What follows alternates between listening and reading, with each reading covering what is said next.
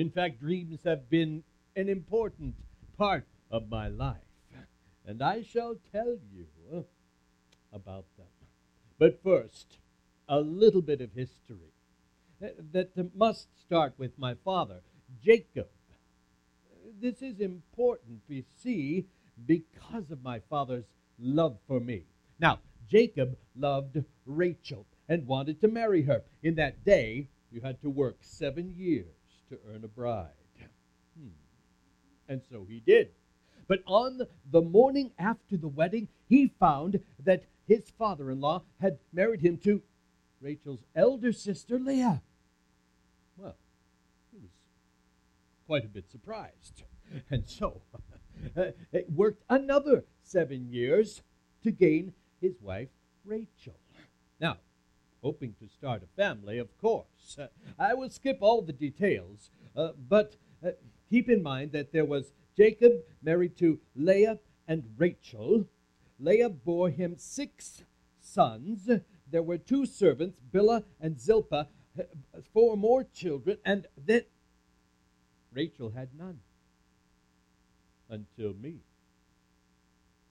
Finally, after many years, Rachel bore a son. The woman he loved bore him a son, and I became his favorite son. Raise your hand if you have siblings. Do not raise your hand if there's a favorite. No. Your parents would not do that, but mine did, and so he favored me in many ways, one of which was to give me a robe. I need someone to try this on for me. Any volunteers who would stand upon the stage? You need to be a little taller and of the other gender. Yes. A boy tall enough to... young man right there, come down. I think you might be tall enough. What is your name, sir? The name is Joseph. Okay, yes, Joseph. Elliot is going to be Joseph. Not quite tall enough, but I like the look on you. Now, your father, Jacob, loved you the best, gave you not only robes, but other things, the best food. That was me.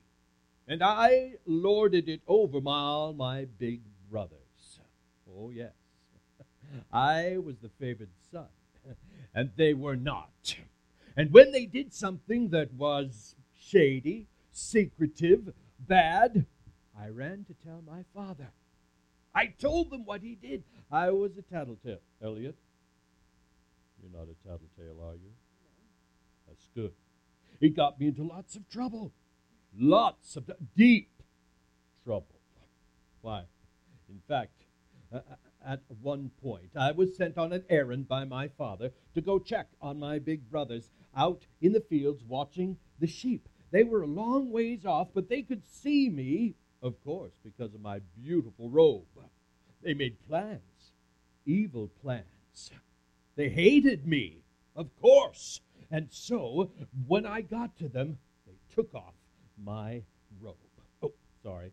They left the name tag right there. They threw it on the ground, and then they threw me into the depths of a well. Way down deep. There was no water in the well, but fall down deep into the well. Ah! How I cried. I yelled. I said, "Let me out! Now, let me out, please!" I pleaded with them. Please! It hurt. It was dark. It was damp. I don't know how long I cried, but they would not let me out. I knew not how long I was down there. I was long enough for my stomach to growl and for my joints to ache, and then I was awakened by something hitting me on the head. It was a rope. A rope. I heard my brother's voice. He said, "Come out of the ground, little worm. We have plans for you. Stay right there. Hold your hands like this." Traders had come. They said, "Do not kill the boy. No, we will sell him as a slave." And so they did. cried out to them again. I said, no, don't take me away. I want to stay. Take me. No, I don't want to go. But they took me away. Those traders made me walk all the way to Egypt. Did you ever walk behind a camel caravan? You need to watch your step. I hadn't either. But then, there in Egypt, I was sold as a slave, like a beast of burden. Elliot, do you know what a beast of burden is? It's kind of like a tractor. Something to do your hard work. Give Elliot a big hand. You may go be seated. And so my brothers sold me to the traders. The traders sold me to a man named Potiphar in Egypt. I don't know what he saw in me. Something useful, I think, but I had to do what he told me. He was a just and fair master. He had other slaves as well, but I knew that I had to learn, and I learned the language as quickly as I could. And as a good servant, I saw things that needed to be done, and when he gave me a task, I did it to the very best that I could. Sometimes I saw a task that needed to be done, and I went to do it before he even asked me. Soon it was that he realized I was a very valuable slave. Indeed, he gave me more responsibilities, and more and more. I was a young, skinny 17-year-old when I was sold as a slave, but then, after years of servitude in Potiphar's house, I grew to be a man. My voice, that was like this, grew deep and rich. I grew muscles because of the work that I had to do. And I took on the robes of an Egyptian and the language. Life in Potiphar's house was not horrible. I was his servant, yes, but a good servant. Now, I must back up just a step. For you see, when I was my father's favored son, I had a dream. And the dream was this, that we were out harvesting wheat. Perhaps you have seen wheat. In that day, it was harvested by hand. With a knife, you cut the wheat, it fell down, you bundled it, you wrapped it with another straw of wheat, and you laid it there for harvesters to gather the bundles. This was my dream, that my bundle stood up on its own, and all the bundles of my 10 brothers bowed down to me. This is why they hated me. I told them of my dream. They said, "What? You think that we should bow down to you? One more reason to despise you." No wonder they sold me to slave traders. But there in Potiphar's house, I wondered, would my dream ever come true? My first dream had a second dream, that the sun and the moon and 11 stars all bowed down to me. I told my father and mother. They could not understand. How is it, Joseph? You think that we will bow down to you, all the 10, and my younger brother, Benjamin? Well, in Potiphar's house, I had little hope of my dream coming true. Now, everything in Potiphar's house was under my control, except one thing, his wife. Potiphar was the chief of Pharaoh's guard. And his wife early on made it clear that she was interested in me. Now, in Egyptian culture, as in Hebrew culture, this is not to be done. When a man and woman covenant to be married, that is a sacred bond. And to break that covenant with any other person is a crime punishable by death. But it was clear to me that Potiphar's wife wanted to break her covenant with her husband for me. I had everything in the household. I told her, everything is mine except for you. I will not sin against God by doing such a thing. I will admit she was beautiful. The temptation was real, but I knew right from wrong. My father taught me that. And so again and again, I resisted her promptings. Perhaps I did not consider how crafty she would be. For one day I was summoned to appear, not to appear, but to serve my master's wife. I was wearing this robe at the time. Often, most days, there are many people in the household. Servants, cooks, guards, doorkeepers. But when I entered the house this day, it was eerily quiet. No sound. I went into the rooms and I said, Mistress, you have called me. What is it you want? I did not see her. Then I heard the door behind me close. I dared not turn around, but I heard her words, Slave, lie with me now.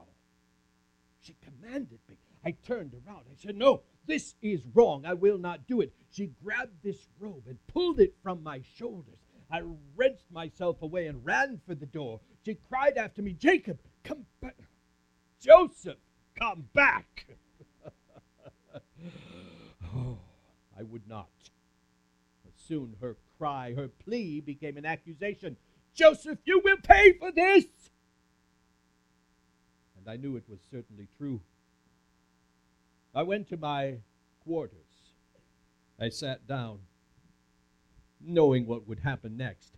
Before she began to call, she called for the guards. Soon I heard their footsteps pounding down the passageway. They came into my room without permission. They said, Joseph, you are here. What? Our mistress has proclaimed that you tried to abuse her. She has your robe as evidence. I said, it is not true. They said, we have no choice but to arrest you until Potiphar returns home. I put my hands out, and they led me away. When Potiphar returned, he heard her story. He heard my story of the incident. Potiphar knew her. He knew me. And he let me live. Although in prison, once again, in the prison, again I thought, how will my dreams come true? Will it ever come true? Well, the fact that he let me live was an admission of my innocence. But he could not let me go to save face with his wife. There in the prison, I did my best. I served others. I helped out. Soon, the commander of the prison noticed me and put me in charge of the jail. This gift God gave me to administrate and rule justly was simply from him. And so I soon became the chief prisoner among all prisoners. Well, it lasted for some time, and then it was that the Pharaoh's cupbearer and baker were thrown into the prison for whatever reason. They told me they had dreams. Well, they told me their dreams, and I interpreted their dreams. Things would go well for the cupbearer. He would be restored to his position, but the baker would be executed. Indeed, this is exactly what happened, and I thought perhaps the cupbearer would remind Pharaoh of me, but he forgot. For 2 years I languished in that prison until the Pharaoh had a dream. Why, he told the dream to all of his advisors, his wise men, but they could not understand it. And that is when the cupbearer remembered me. He said, there is a Hebrew. His God can tell what these dreams mean. And so they called me. I had a change of clothes, shave, and I went before Pharaoh, and he told me of this dream. Two dreams, in fact. The first was a dream of cattle, cows, 7 cows who had come out of the Nile River. They were well-fed and fat and healthy. Then there were 7 more cattle that came up out of the Nile, weak and skinny. What happened in the dream was that the skinny cattle devoured the fat cattle, but they were still skinny. He said of the second dream, a sheaf of wheat with 7 healthy stalks. Then there was another sheaf of wheat, withered and brown. The withered wheat ate the healthy wheat, but it was still skinny. He had no idea. He said, perhaps you, Joseph, perhaps you can interpret this dream. I told him, no, it is not me, but my God may give you an answer. And answer he did. I told him that the 2 dreams were one and the same, the 7 cattle and the 7 wheat. He said the healthy cattle meant 7 years of great abundance, great harvests in the land, would be followed by 7 years of great famine, that the 7 years of famine would devour the years of plenty, so much so that the years of plenty would never be remembered. I advised Pharaoh in that moment to find someone who could administrate, who could deal with the people and save up enough wheat to survive the famine. He looked at me and he said, Joseph, who could be better than Joseph to administer this time? It was then that I received these robes, fine linens, the king's signature ring, gold, jewels. And I began the work of gathering 20% of every harvest, storing it in cities. Year after year. In those years, I also received a wife, Asenath, the daughter of the priest. In time, we had 2 sons. These were the blessings God gave me in those 7 years. When my dreams had faded, my first son's name was Manasseh, which means God has helped me to forget my troubles and all my father's family. Then we had Ephraim, the youngest. His name means God has made me fruitful in the land of my affliction. They were a great comfort to me, my small family, and things were going well. Well, then it was the famine began. I was by that time 37 years old when the famine began, and people from all over came to buy wheat. There I would sit with my interpreter, who would tell me what they wanted in their language, and I would agree to sell them wheat so that they could eat. Well, that is the day when my dream came true.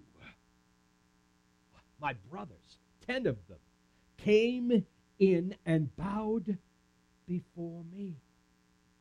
I stood, my bundle of wheat, with theirs, bowing before me. My dream came true. I was filled with emotion. I wanted to cry out, "Aha! I knew it would happen. I told you this." But I was confused. I knew not what to say. I still had an interpreter. I saw them, my brothers, but they did not recognize me, an Egyptian administrator, a young man, a family. No, they knew not that I was their brother. And I stood before them, filled with confusion, my heart a cauldron of emotion.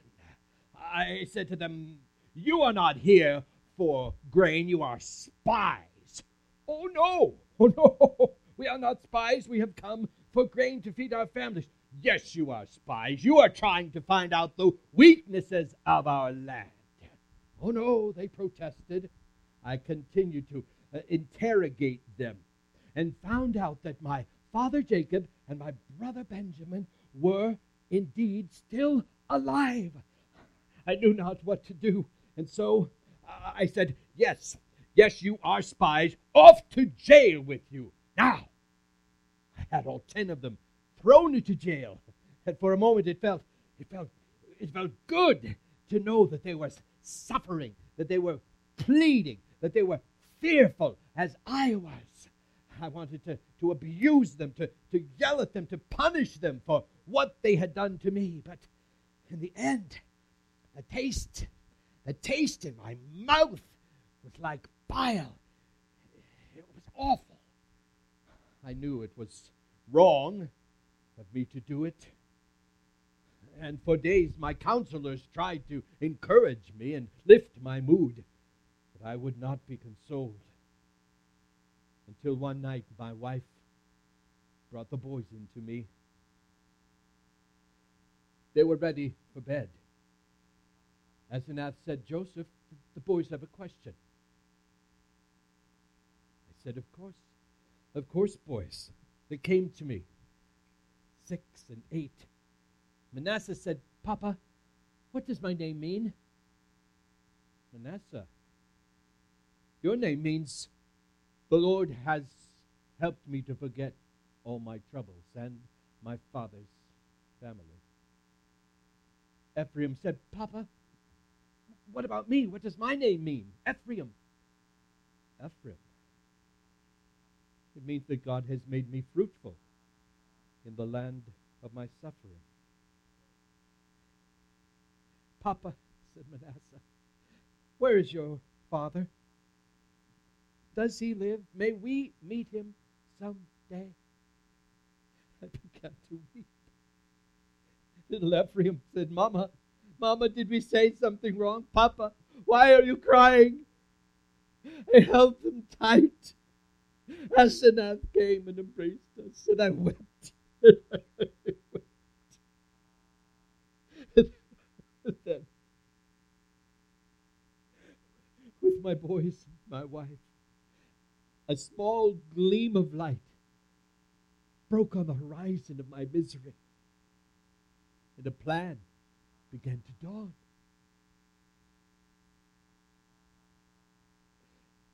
No longer to punish. No, something far, far better. The next morning, my brothers had spent 3 days in our jail. They were let out and brought before me again. I have decided, I said through the interpreter, you are indeed spies. You shall be kept in jail, and someone shall go back. The proof that you are not spies will be for your brother to come here. Oh, they protested loudly. And then I said, however, I fear God. I will allow only one of you to remain here. The rest of you go and return with your brother, or you shall receive not one more grain of food for your family. I instructed my steward to put their payment for the grain back in their sacks.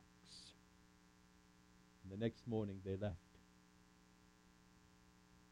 I know not what the conversation sounded like when they returned home and found their payment still in the sacks of grain. I know not how they discussed how to proceed, but I did take good care of Simeon. Oh, yes, he was my prisoner, but well cared for. Well, it was some time before they did return. And continuing my ruse, when they came before me, before they came, I arranged a feast where they would have dinner with me at my own house. I had made meticulous plans for them to be seated at their table, all in order of their birth, with my brother Benjamin. When they came in, I was filled with emotion. My brother Benjamin was alive. My beloved brother. I had to run off into another room to weep and to compose myself and to wash my face. And then it was that I came to my table, for no Egyptian would be seen eating with a Hebrew. It is not done in that culture. And so I ate my food, and then from my table made sure they were served, and Benjamin got 5 times the amount everyone else got at the table. Simeon was there too, of course. Well, my plan was to send them away, but grab Benjamin back. And so my steward put all of their money back in their sacks for the second haul of grain, and into Benjamin's sack he put my silver chalice. Well, they left the next morning, but I sent my guards after them to say, now just a minute. One of you has stolen something from us. How can you repay our kindness with thievery? We shall bring you back, and look in your sacks, and the one whose sack contains the chalice shall be our prisoner. Of course, it was found to be Benjamin. I thought my plan would work. I said, the rest of you can go. But then my brother Judah spoke up. He would not be silent. He said, listen, allow me to speak to you. And he began all the way back at this robe. He told me how it was that they had abused and sold the brother Joseph to traders. How it was that their father, learning of that, was absolutely grief-stricken. And that now, to lose his Benjamin also would surely send him to the grave. He pleaded with me and had said that he had made a vow to his father Jacob that if Benjamin did not come back, he would bear the responsibility. His testimony, his pleas, his cries, his reasoning were too much for me. I had to once again compose myself. And then, when I came out, I sent all the Egyptians away. I knew that it was time to reveal myself. And there, in the presence of my brothers, I said, I am your brother Joseph. Look! They were dumbfounded, speechless. They didn't believe it. I said, look, come here. Speaking their language, I said, I am that one you sold into slavery. I am the one who went into the well, and you sold me and led me, and I was a slave, and then I was in jail, and now I'm Pharaoh's chief administrator. What you did to me, God has made good. They could not believe it. I held my brother Benjamin, and we wept, and we cried, and we laughed. And the noise of it was so much that the Egyptians outside, oh yes, they heard. And the news went back all the way up to Pharaoh. He heard what had taken place. And Pharaoh opened the resources of the land. He said, now, go, bring your father here.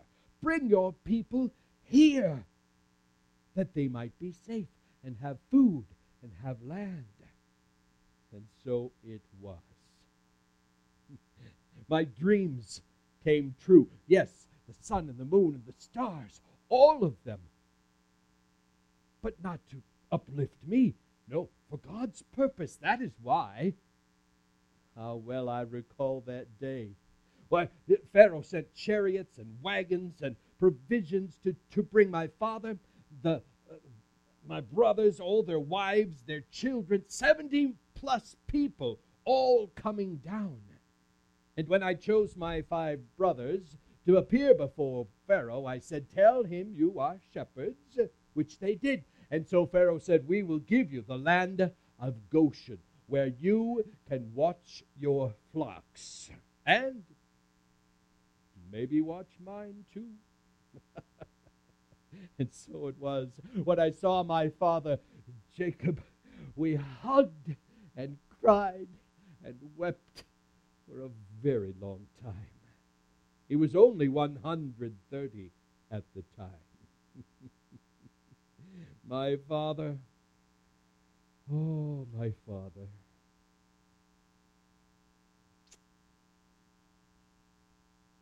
Just passed at age 147. He lived with us, my brothers, their families, my children, my children's children are growing now around me. And it was just the other day that my brothers came to me again after we had gone back to bury my father in the land of Canaan. We returned to Goshen, for the years of famine were still going. But at age, when he finally died, after the famine, just recently, they came to me and they said, "You will not punish us now, will you?" They still did not realize what God had done. They still did not trust that what they had done for evil, God meant for good. In fulfilling my dreams was a part of God's plan to provide for all his people, to preserve the line of Jacob, the sons of Israel. And I told them they could trust me, and thank God that he had answered my dreams. Now, who knows? Who knows what God might do when we hold on to our dreams? Dreams from him. Who knows how he will bring them to pass, no matter what turmoil, affliction, suffering might come our way, no matter what temptation. Who knows what God might do when our dreams come true? I pray that my story encourages you this day.